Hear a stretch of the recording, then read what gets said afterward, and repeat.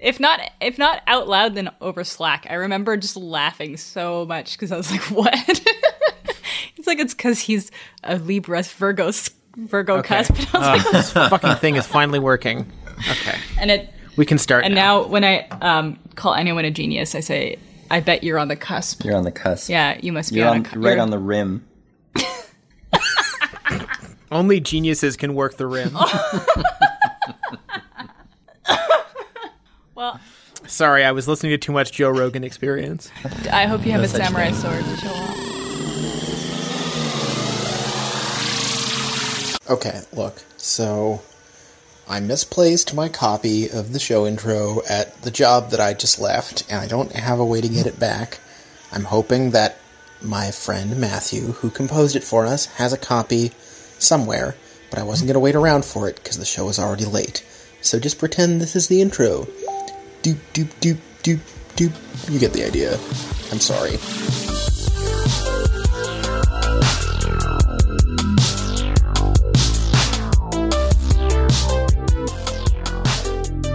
By the way, that was a good episode. I really liked the last episode because... you only like it because you weren't on it. That's partially true, but the other reason I liked it... hunch. That's my shoulder blade. Yeah. Okay. Thanks. The other reason I really enjoyed it was because I just thought that the conversation was a lot less awkward than usually, and also I have no interest. Yeah, that's editing. Well, that's what I'm trying to shout out to our editor. But also, what I really liked was that I had no personal interest in like doing a deep dive on any of those characters. So I'm grateful that you all did. So that you wouldn't have to. Yeah. That's why you liked the episode. Well, we would have made you choose someone else. I would have picked Mariah Carey. Yeah, me too. Look, I like Mariah Carey as much as the next man. I'm not sure she's actually that interesting, though. It would just be like me commenting on how wonderful she is. Because she's ridiculous. The Christmas song. That Christmas song. The one with her slamming Eminem.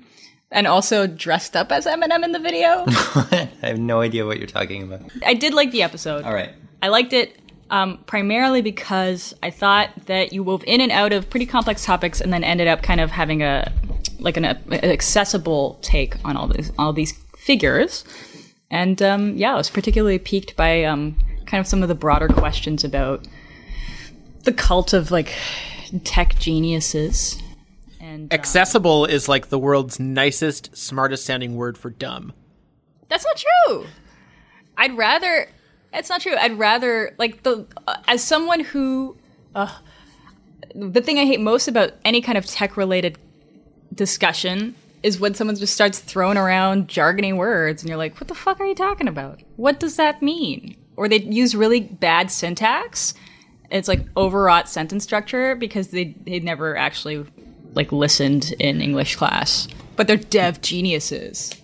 That's why here on Hacks...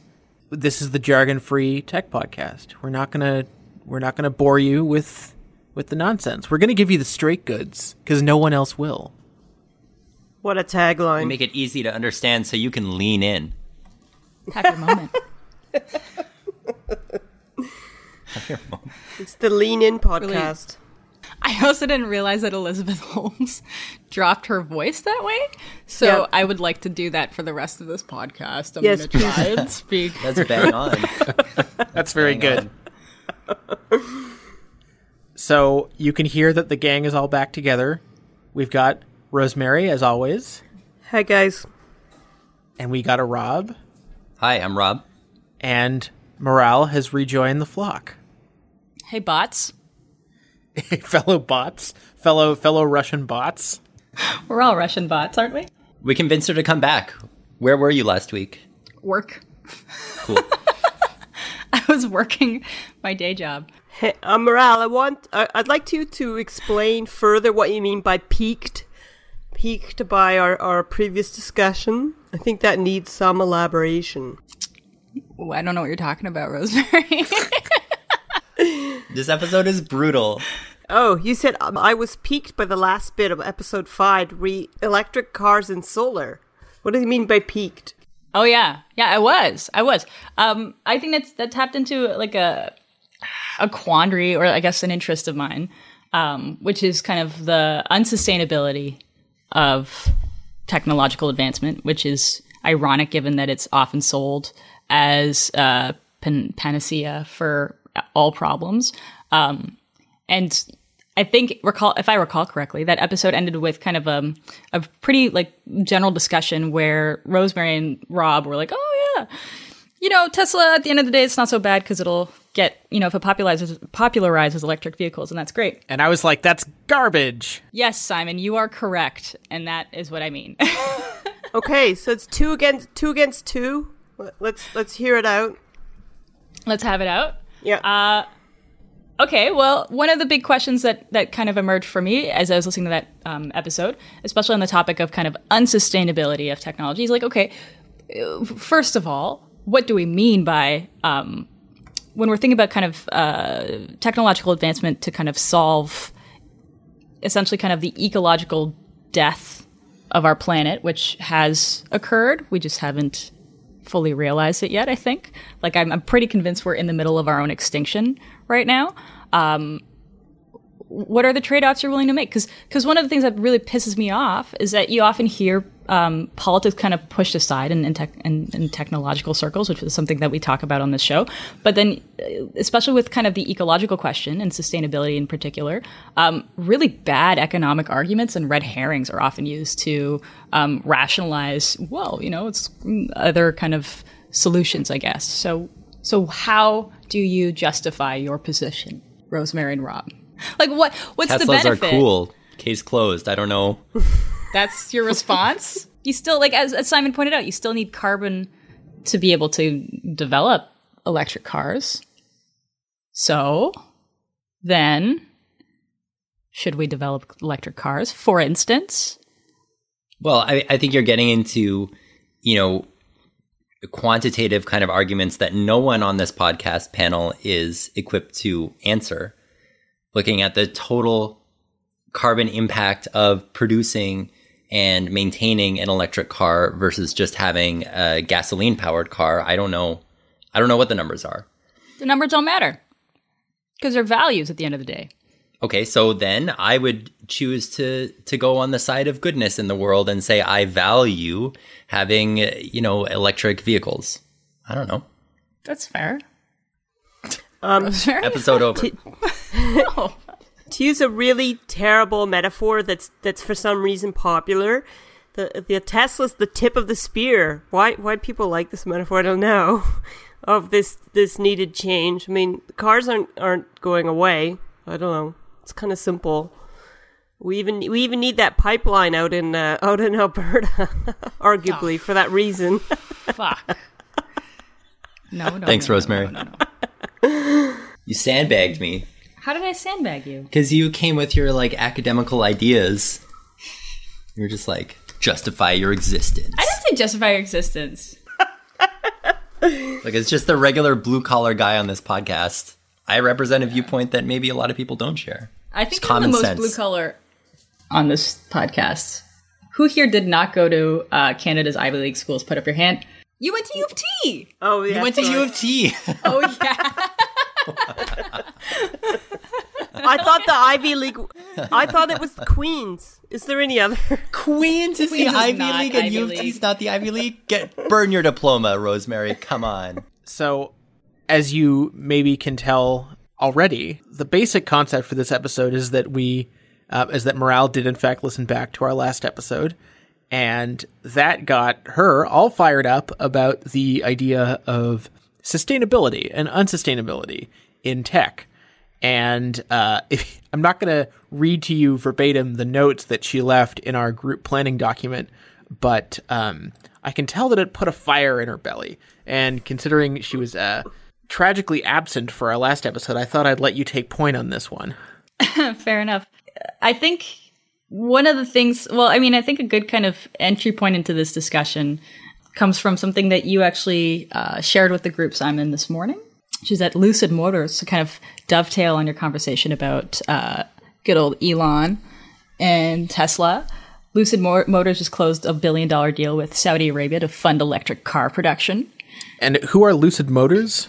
Some folks. They're like a luxury electric car company. I think they're American. Yeah, but I guess a competitor to Tesla. Yeah, they're a competitor, right? And they've been having kind of a hard time securing some footing, so to say, because Tesla has that big dick energy, right? But I think kind of some of the tensions between sustainability and how it gets discussed in kind of technology circles broadly, if you want to put it that way.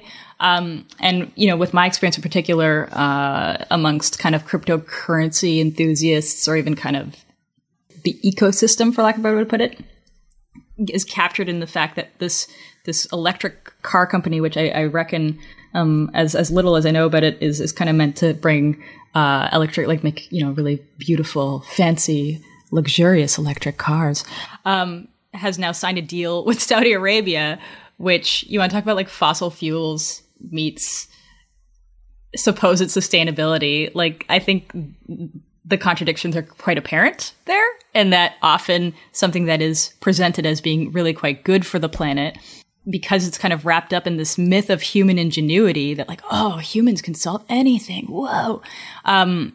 All of a sudden gets kind of deployed and by the same fuckers who are partially responsible for ruining the planet. Can I just add, Ralph, from what I understand, your basic point of view is that we're already going extinct, and then all of this celebratory nonsense about how tech will fix it is a mass delusion, and we're all going to find ourselves sadly mistaken one day in our faith in tech. Is that what you're saying?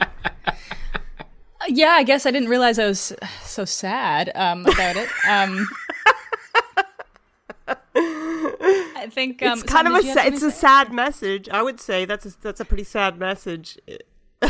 And I heard you say that before.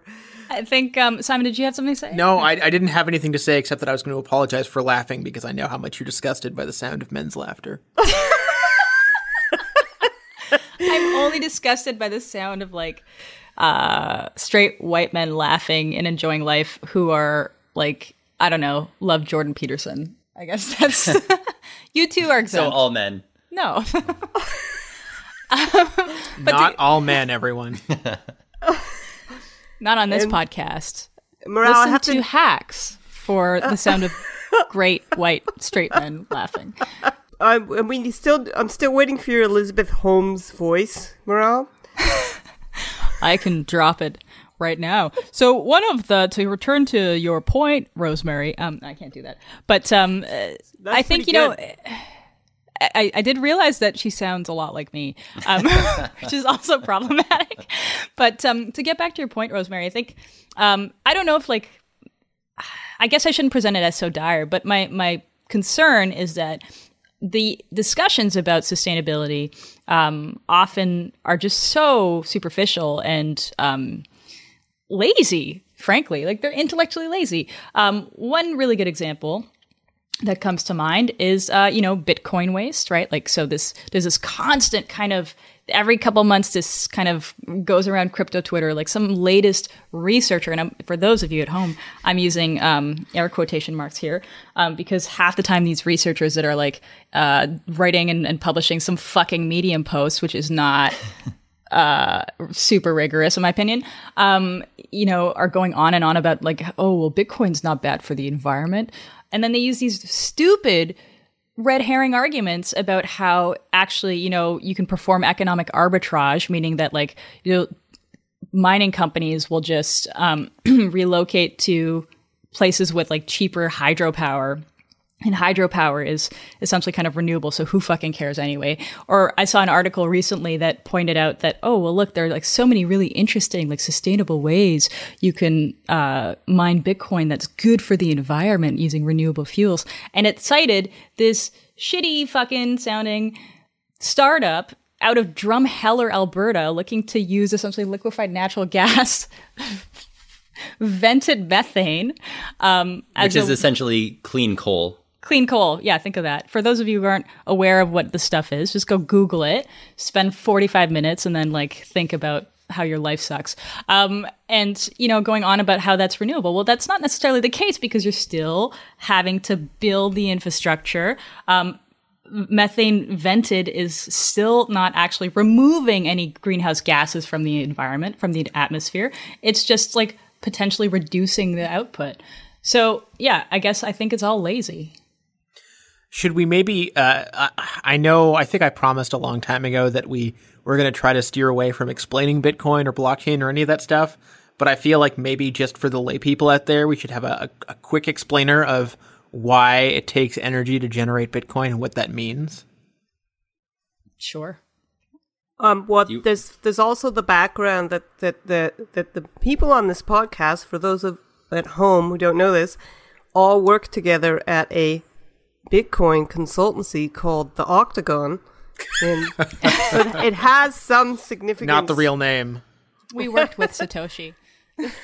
We are Satoshi, actually. In case you go looking for the Octagon and you're like, these people are frauds, that's not really what it's called. And it was a bonding experience that we still haven't recovered from. So that's why we're making this podcast. Yeah, we actually met and bonded afterwards in group therapy. We're actually just nodes on the network. Yeah, we're not even exactly. people. I didn't think we'd go off so quickly into the Bitcoin stuff. But yeah, so for an explainer, really quick explainer. Quick mansplain. Okay. Oh, man. I'm spread out on the couch like nobody's business. It's incredibly computationally intensive to generate Bitcoin and like do the computer work of running the network. By design, basically, the whole thing is set up so that you can't fake Bitcoin because it would require so much computing power that it's just like impractical. And the side effect of requiring all these computers working in tandem to make new Bitcoins is that it requires a lot of energy, right? So we're at the level now where I think it's in 2019, running the entire Bitcoin network is going to take as much energy as the entire country of Ireland. And it's only going to increase exponentially from there. The network is set up that way. So this is like a major looming ecological crisis. Maybe not on the level of like burning carbon to power our cars, but like it's something that we need to think about as proponents of this technology would want it to take over the entire world. I heard a great argument the other day for why this actually isn't that bad. And it's my favorite example of a tech proponent argument. You'll probably recognize the logic. The logic was, well, okay, so Bitcoin does use up a lot of energy, but think about how much energy the existing financial system uses. Ugh, I hate Right? that argument. So, Stupid. Or actual mining. Think about how much energy actual mining takes. and of course, that's the Bitcoin analog to the driverless car argument of, oh, yeah, you see these accidents, but look at how many more accidents regular cars have. Yeah, but there's like 3 people riding driverless cars and they're all dead.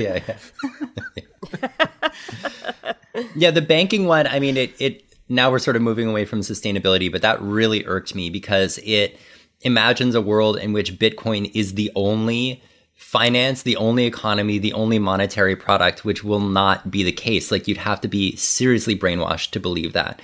You know, if something, technology like Bitcoin ever actually takes hold in the mainstream, there are still going to be banks. There are still going to be financial institutions moving money around and making investments. Like it's ridiculous to me that you would have to be so ensconced in this world with your blinders on, just your computer monitor, and never going outside and experiencing real life and the real economic system to believe that. Well, I think it is still a question of sustainability, right? And I mean, maybe you want to situate how I'm thinking of sustainability. It has to do with kind of, you know, being able to like continue living on planet Earth. But, you know, there is an economic aspect to that, right? There's ecological, economic, social, however political. They're all the vectors, all 3, I think, of the main ones that are commonly kind of discussed. But with I think in a sense, like that whole, you know, the financial system kind of exists like so much energy already. Well, if you're trying to develop something better, shouldn't it be better than the existing version of like a financial system? And second to that, You sound like an idealist, Morale. but like, what are you actually solving? And like, you know, to go back to what Rosemary said about, let's compare it to mining, right? Real mining. Well, the thing about Bitcoin is that there are 2 layers of mining now because you still need the fucking hardware. And okay, you're going to make some improvements on that as time goes on, sure. And okay, mining is going to be better as time goes on, sure. But this whole argument of like, oh, we just kind of essentially encourage cleaner energy sources is bullshit, because what happens is that you just have incentive measures to attract various types of energy projects to various jurisdictions. And one way to do this is through like carbon offsetting, and offsets are just incentive mechanisms. So fuck all of you. So much hostility. Just moving incentives around. And if I can just quickly say as well, I mean, one of the hooks that people use to sort of greenwash Bitcoin and similar technologies is that, oh, we're locating these mining centers in places that use sustainable energy sources, hydro, solar, wind, what have you. What I gather is that one problem right now is that there's only so much green energy to go around. And so if you are outputting, 100 widgets worth of green energy, and all of those are going to Bitcoin to power Bitcoin mining centers, then everyone else has to use carbon fuels. So it's, in terms of net impact on the entire energy system, it's really not helping anything to use renewable energy just for Bitcoin mining. Ridiculous argument. So basically you're saying, if I could say that the blockchain, which is the Bitcoin's technology, the term for the Bitcoin technology, it's essentially a second internet. And as Morale said, there's a doubling of mining efforts to produce value. So what we have is doublings that are both increase unsustainability, basically, and a faster race towards extinction in Morale's terms. Am I right about that? I mean, I'm not going to disagree with you, but I think there are hopefully some opportunities as well. Yeah, like that one pizza guy who got paid in 27 Bitcoins. That's right. In like 1996. 25 or something. Simon, I sort of wanted to steer this discussion away from Bitcoin, because I feel like that's Please do. We find it, we sort of have to find it interesting, but I don't think that means that our listeners do. I wanted to sort of zoom back out again. And it was partially my fault because I asked for a definition and stuff. But I want to sort of zoom back out and discuss sustainability and lack thereof. And I believe that this week you failed to read a book. Yeah. Me? I fail to read books all the time. Yeah, that's every week. So you missed the movie, and then you don't read the book. I was gonna say I failed. And you missed an episode. Wait, does that mean I'm out? 3 strikes. Three strikes. I did feel, well, I have read the book, but it's been many years and I don't remember it. So I'm going to hold on to that. But one of the, there are kind of these ideas, obviously, that circulate with regards to kind of, I don't want to get theoretical, but the environment that focus really on kind of the material experiences that we have, and how even kind of the digital is rooted in this materiality, right? Like, we can't get away from the fact that right now, we're all conversing over essentially kind of wireless technologies, but we're still using hardware. The internet still relies on actual like material goods to be able to transfer information and data across vast spaces. And you can't get away from that. And I think in the tech world, it's really easy to get seduced by these like really fancy ideas, and everybody wants to essentially have a neural network or neural link in their lives.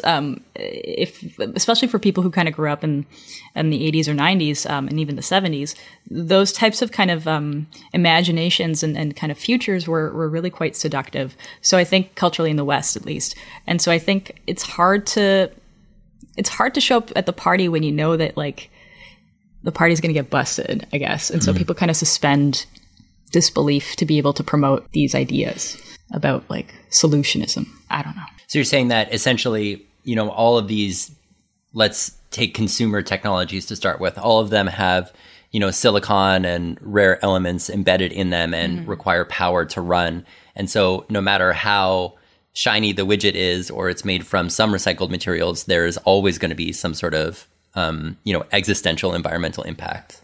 I think so, unless there's something out there that proves me wrong, which is great. And I think in some ways, not to zoom back into Bitcoin, but I think Bitcoin, does open up a lot of opportunities to at least make that process less extractive in terms of what type of thinking has emerged as a result of that. How do we actually make certain processes, more censorship resistant or distribute them across time and space so that people can access finance? Maybe there's some truth to that. I don't know. This is inadvertently turning into the Bitcoin episode, which I didn't want, but now we're here. No, it's not. Well, but you shutting it did down sort of after this. hint at the... Let's say, as a podcast panel, we have the next 2 minutes to discuss Bitcoin and its ideology, and then we're not going to mention it again during this episode. I'm with that. Yeah, that's good. Because I'd like to move on to other topics. Yeah. I'm starting a timer. I think, to segue kind of to zoom back out in a sense, I think, if anything, Bitcoin's interesting for a variety of reasons. Let's just leave it at that. But what it illustrates, capitalism always finds these ways to kind of take root in these liberatory spaces, right? And so I guess one of my frustrations with the sustainability question, I think, I really do believe that most people enter, software development, computer programming, hardware, or engineering for that matter, any of these kind of related industries. I think people go into them for the most part really trying to, fight that fascism that lurks within all of us, as to paraphrase Foucault in Deleuze and Guattari's Capitalism and Schizophrenia. And this idea that essentially you've got this something that lurks within it, you're trying to kind of make sure that you do good and fight it and not be bad, not allow power to seduce you, because I think that's in all of our heads, right? And I think a lot of people approach problems with technology to say, hey, how do we get away from this? How do we actually make the world a better place? And does Elon Musk actually believe that? I don't know. But I think part of him probably does. Sorry, this is our Bitcoin timer. Never mention it again on this podcast. I substantially dispute the assertion that most people go into software development to enact this utopian world. I don't know that we can quantify that. And my personal experience in the world doesn't match that.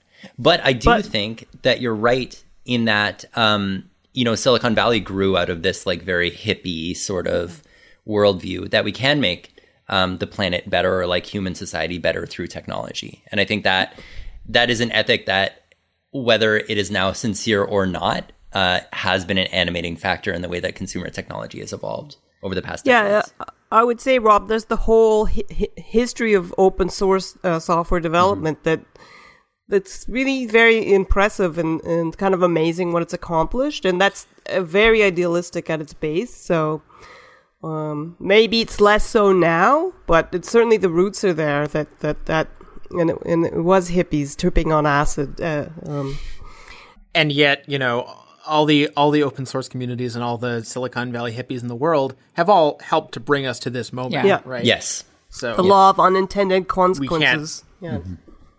hell yeah. The best one.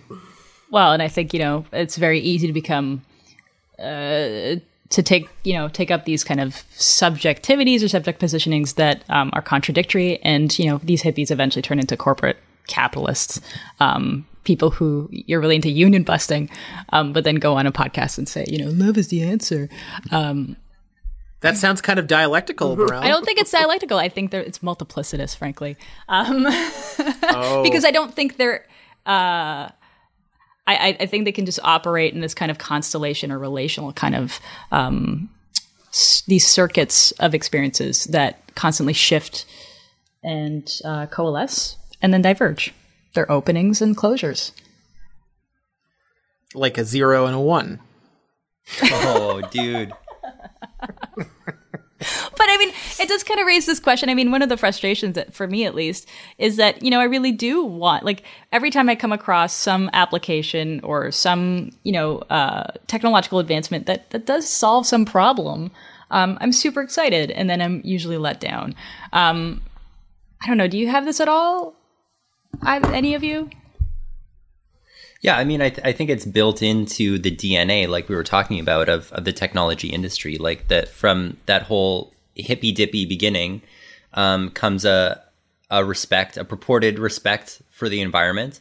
I was reading, doing a lot of good deep readings today to prepare for this episode, and I found a Mashable article, 5 ways that the technology industry could improve the planet. And the number 1 way was greener products. And the picture was a laptop. So you can imagine just like a Toshiba laptop that had a solar panel on the back. Yeah. So, I mean, it's there. You know, the demand is there. Yeah, well. So you have to sit outside when you're doing your laptop work, in other words. Which is the best place to look at a laptop screen, as we all know. Yeah, exactly. I'm imagining a remake of Hackers in like 20 years where like 2024's Sandra Bullock equivalent has to like race to hack into something before her laptop's like before the sun goes down. So wait, is this also like itself. this obviously is also a partial remake of the movie In Time. Hell yeah. Where they're running and then just like connect her laptop, which has like no energy left, to the next one so that the person can continue living. But I think, you know, like the idea of a solar panel on a laptop is making me laugh a lot.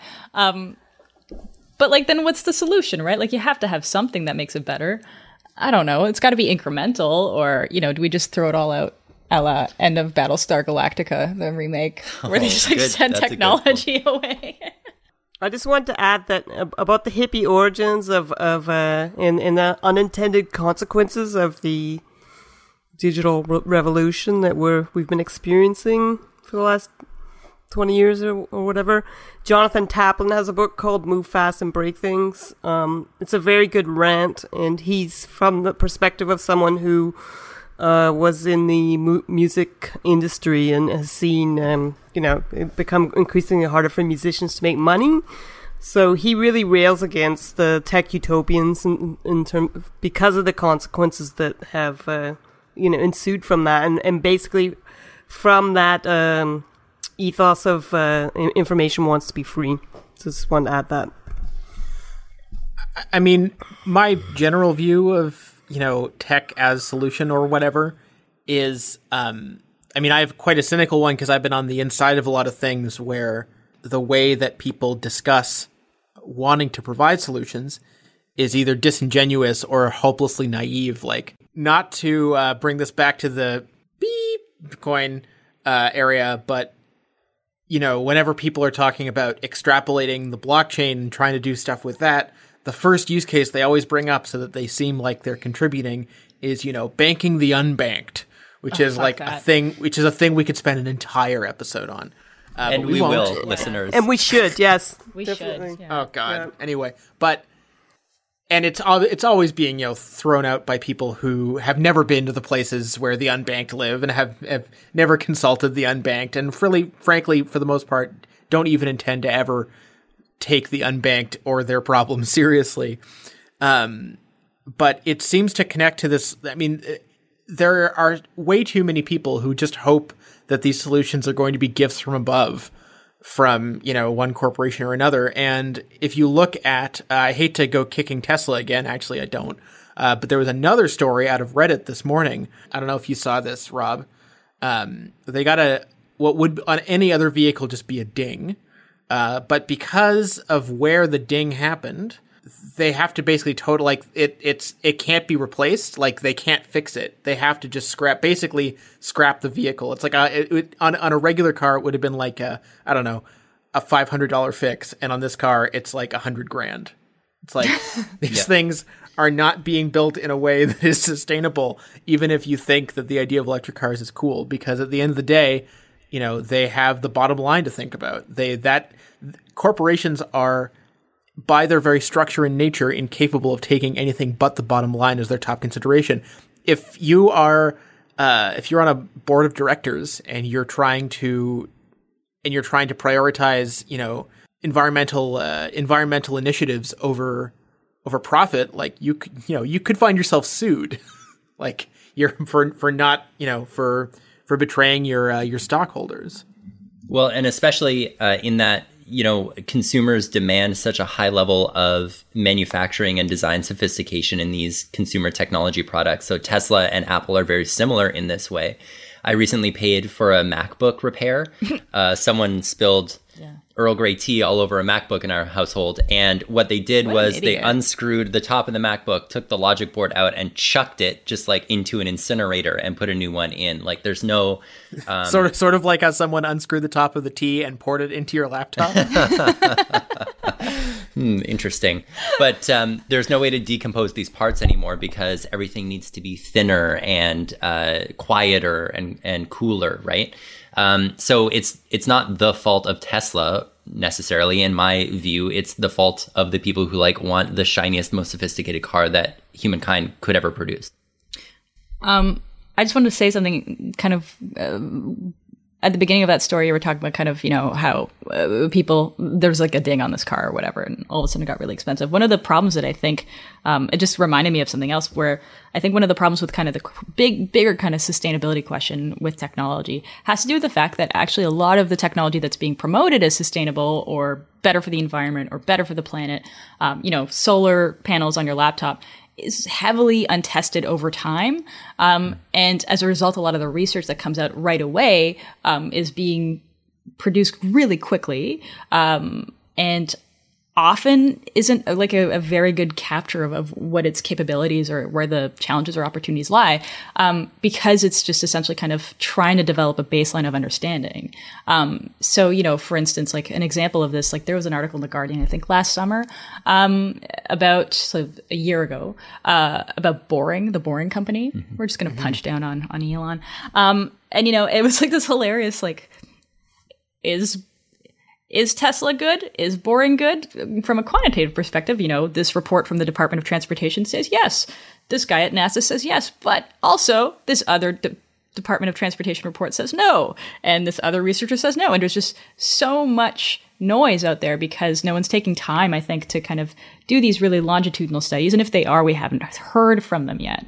And so I think that's one kind of key issue that's not tempering all of the noise surrounding the naivete or even kind of stupidity of a lot of techno-utopic approach. Yeah, well, I feel like we can't take the time to do those kinds of studies now, right? Like the pace of technological advancement is so fast now, and society's attention is split in so many different ways. And the power of innovation is so strong that we're developing all these different technologies all the time that, to understand the long-term consequences of any of them before they go to market is completely futile. And you need political will too, right? Mm-hmm. Like, which obviously in the States, you're not going to have it because, look at them. Hey, the EPA is still around. Yes, I'm sure it'll be up to full strength anytime now. Not that it ever got there in the first place. In Canada, there is so much we could be doing in this country. And, we've got the most milquetoast liberal garbage leadership that just has there's no boldness whatsoever. Ironically, given how much they love to throw around innovation as a buzzword.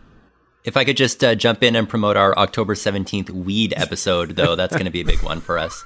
Are we having a potty? Lord. October 17th, but what we should just say, why we're doing that episode is because that is the date when marijuana becomes legal in Canada. So it's a big event. Not all of the people on this podcast consume marijuana, but we think we need to don't be waiting for us to do a wacky episode where we're all high. We're not that desperate yet. But, we'll probably get there at some point. Also, some of us are That's old. the only thing we've planned for that episode so far. Oh, yeah, that's right. That's going to be the microdosing episode. We will be that desperate by October 17th. But I think it's an interesting point that you raised, Simon, because you've got, half of the podcasters on the show live in Ontario or Ontario, where effectively your climate change strategy went out the door on July 3rd of this year. So it's like, between that and then you've got all these other jurisdictions that have competing, everyone is racing to develop kind of these approaches that kind of meet various accords, international and otherwise. It's just ridiculous. I think there's just no one really knows what to do. There's an inflection point. We've passed it. And it's just build it all to fix all the things. Well, and like, I feel like since we're running out of time on this episode, I feel like we should try to have a little bit of hope, maybe, Yes. because it's very dark otherwise, and then people are just going to quit, and then our numbers are going to go down. We're going to get depressed, and that's no good.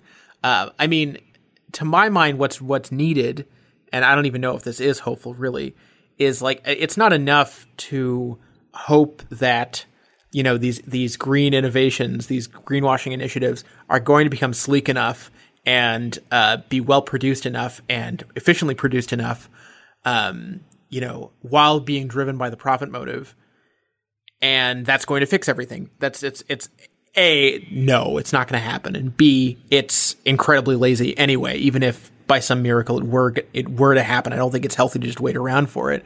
To my mind, what's needed is, I mean, A, a level of international cooperation that has never been seen before and would need to be rebuilt, almost like some sort of global communism. But, I'm not going to get into that.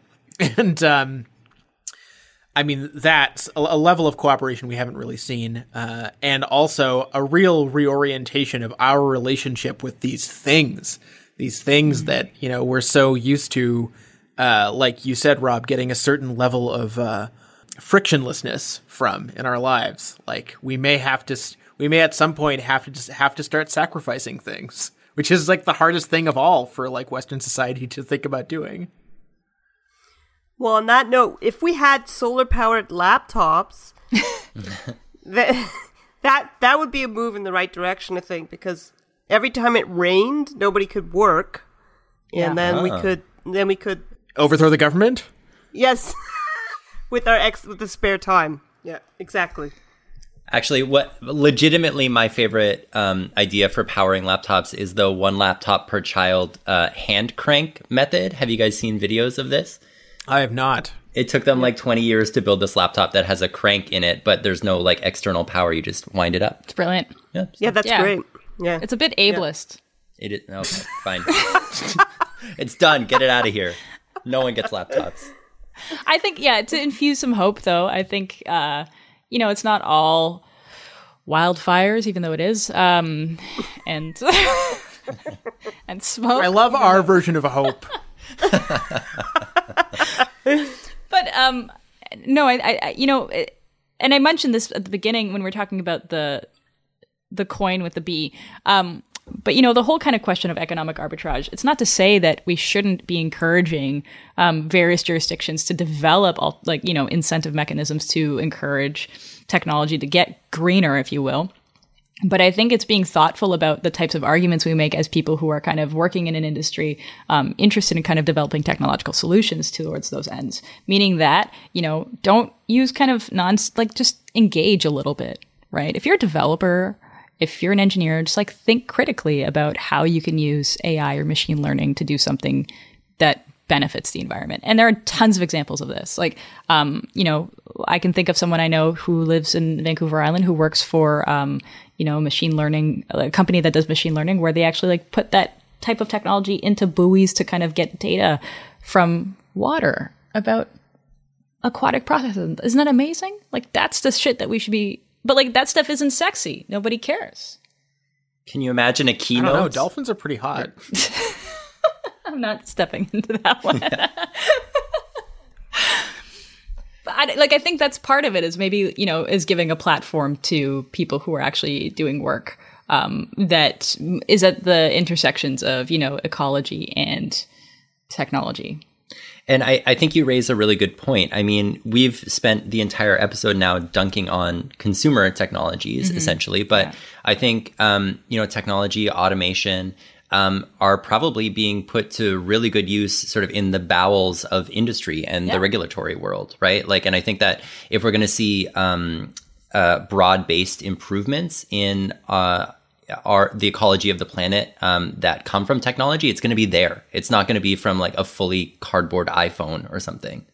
I agree. And I think there's a lot of work being done on kind of the legislative side of things, at least in British Columbia, with regards to this stuff. And it's just a matter of, I guess, for every article that I see about Boring or Tesla, and we're really hating on them today, it'd be great to see one about someone doing some cool shit with the environment.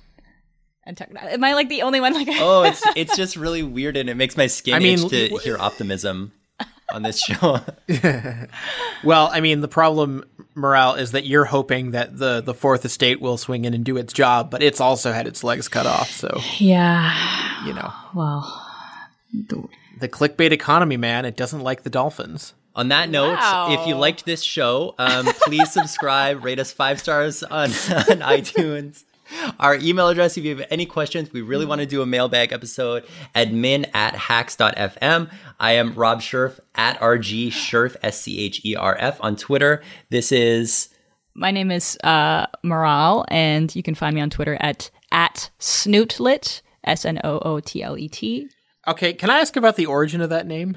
Oh, this is a good one. Yeah, so there was an essay by David Foster Wallace, the now deceased author, in which he describes someone who's like an obnoxious know-it-all as a snootlet. And I guess it was like a little pet name that, I forget the story actually, but I think his mother used to call him and his sister snootlets, like, because they were just like always... Just the worst. They're just like figuring out Oh my anagrams. God, little DFW must have sucked. Yeah, and I forget where it came from, but a few people started calling me that.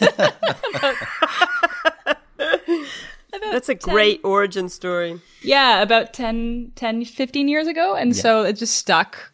It was a nickname.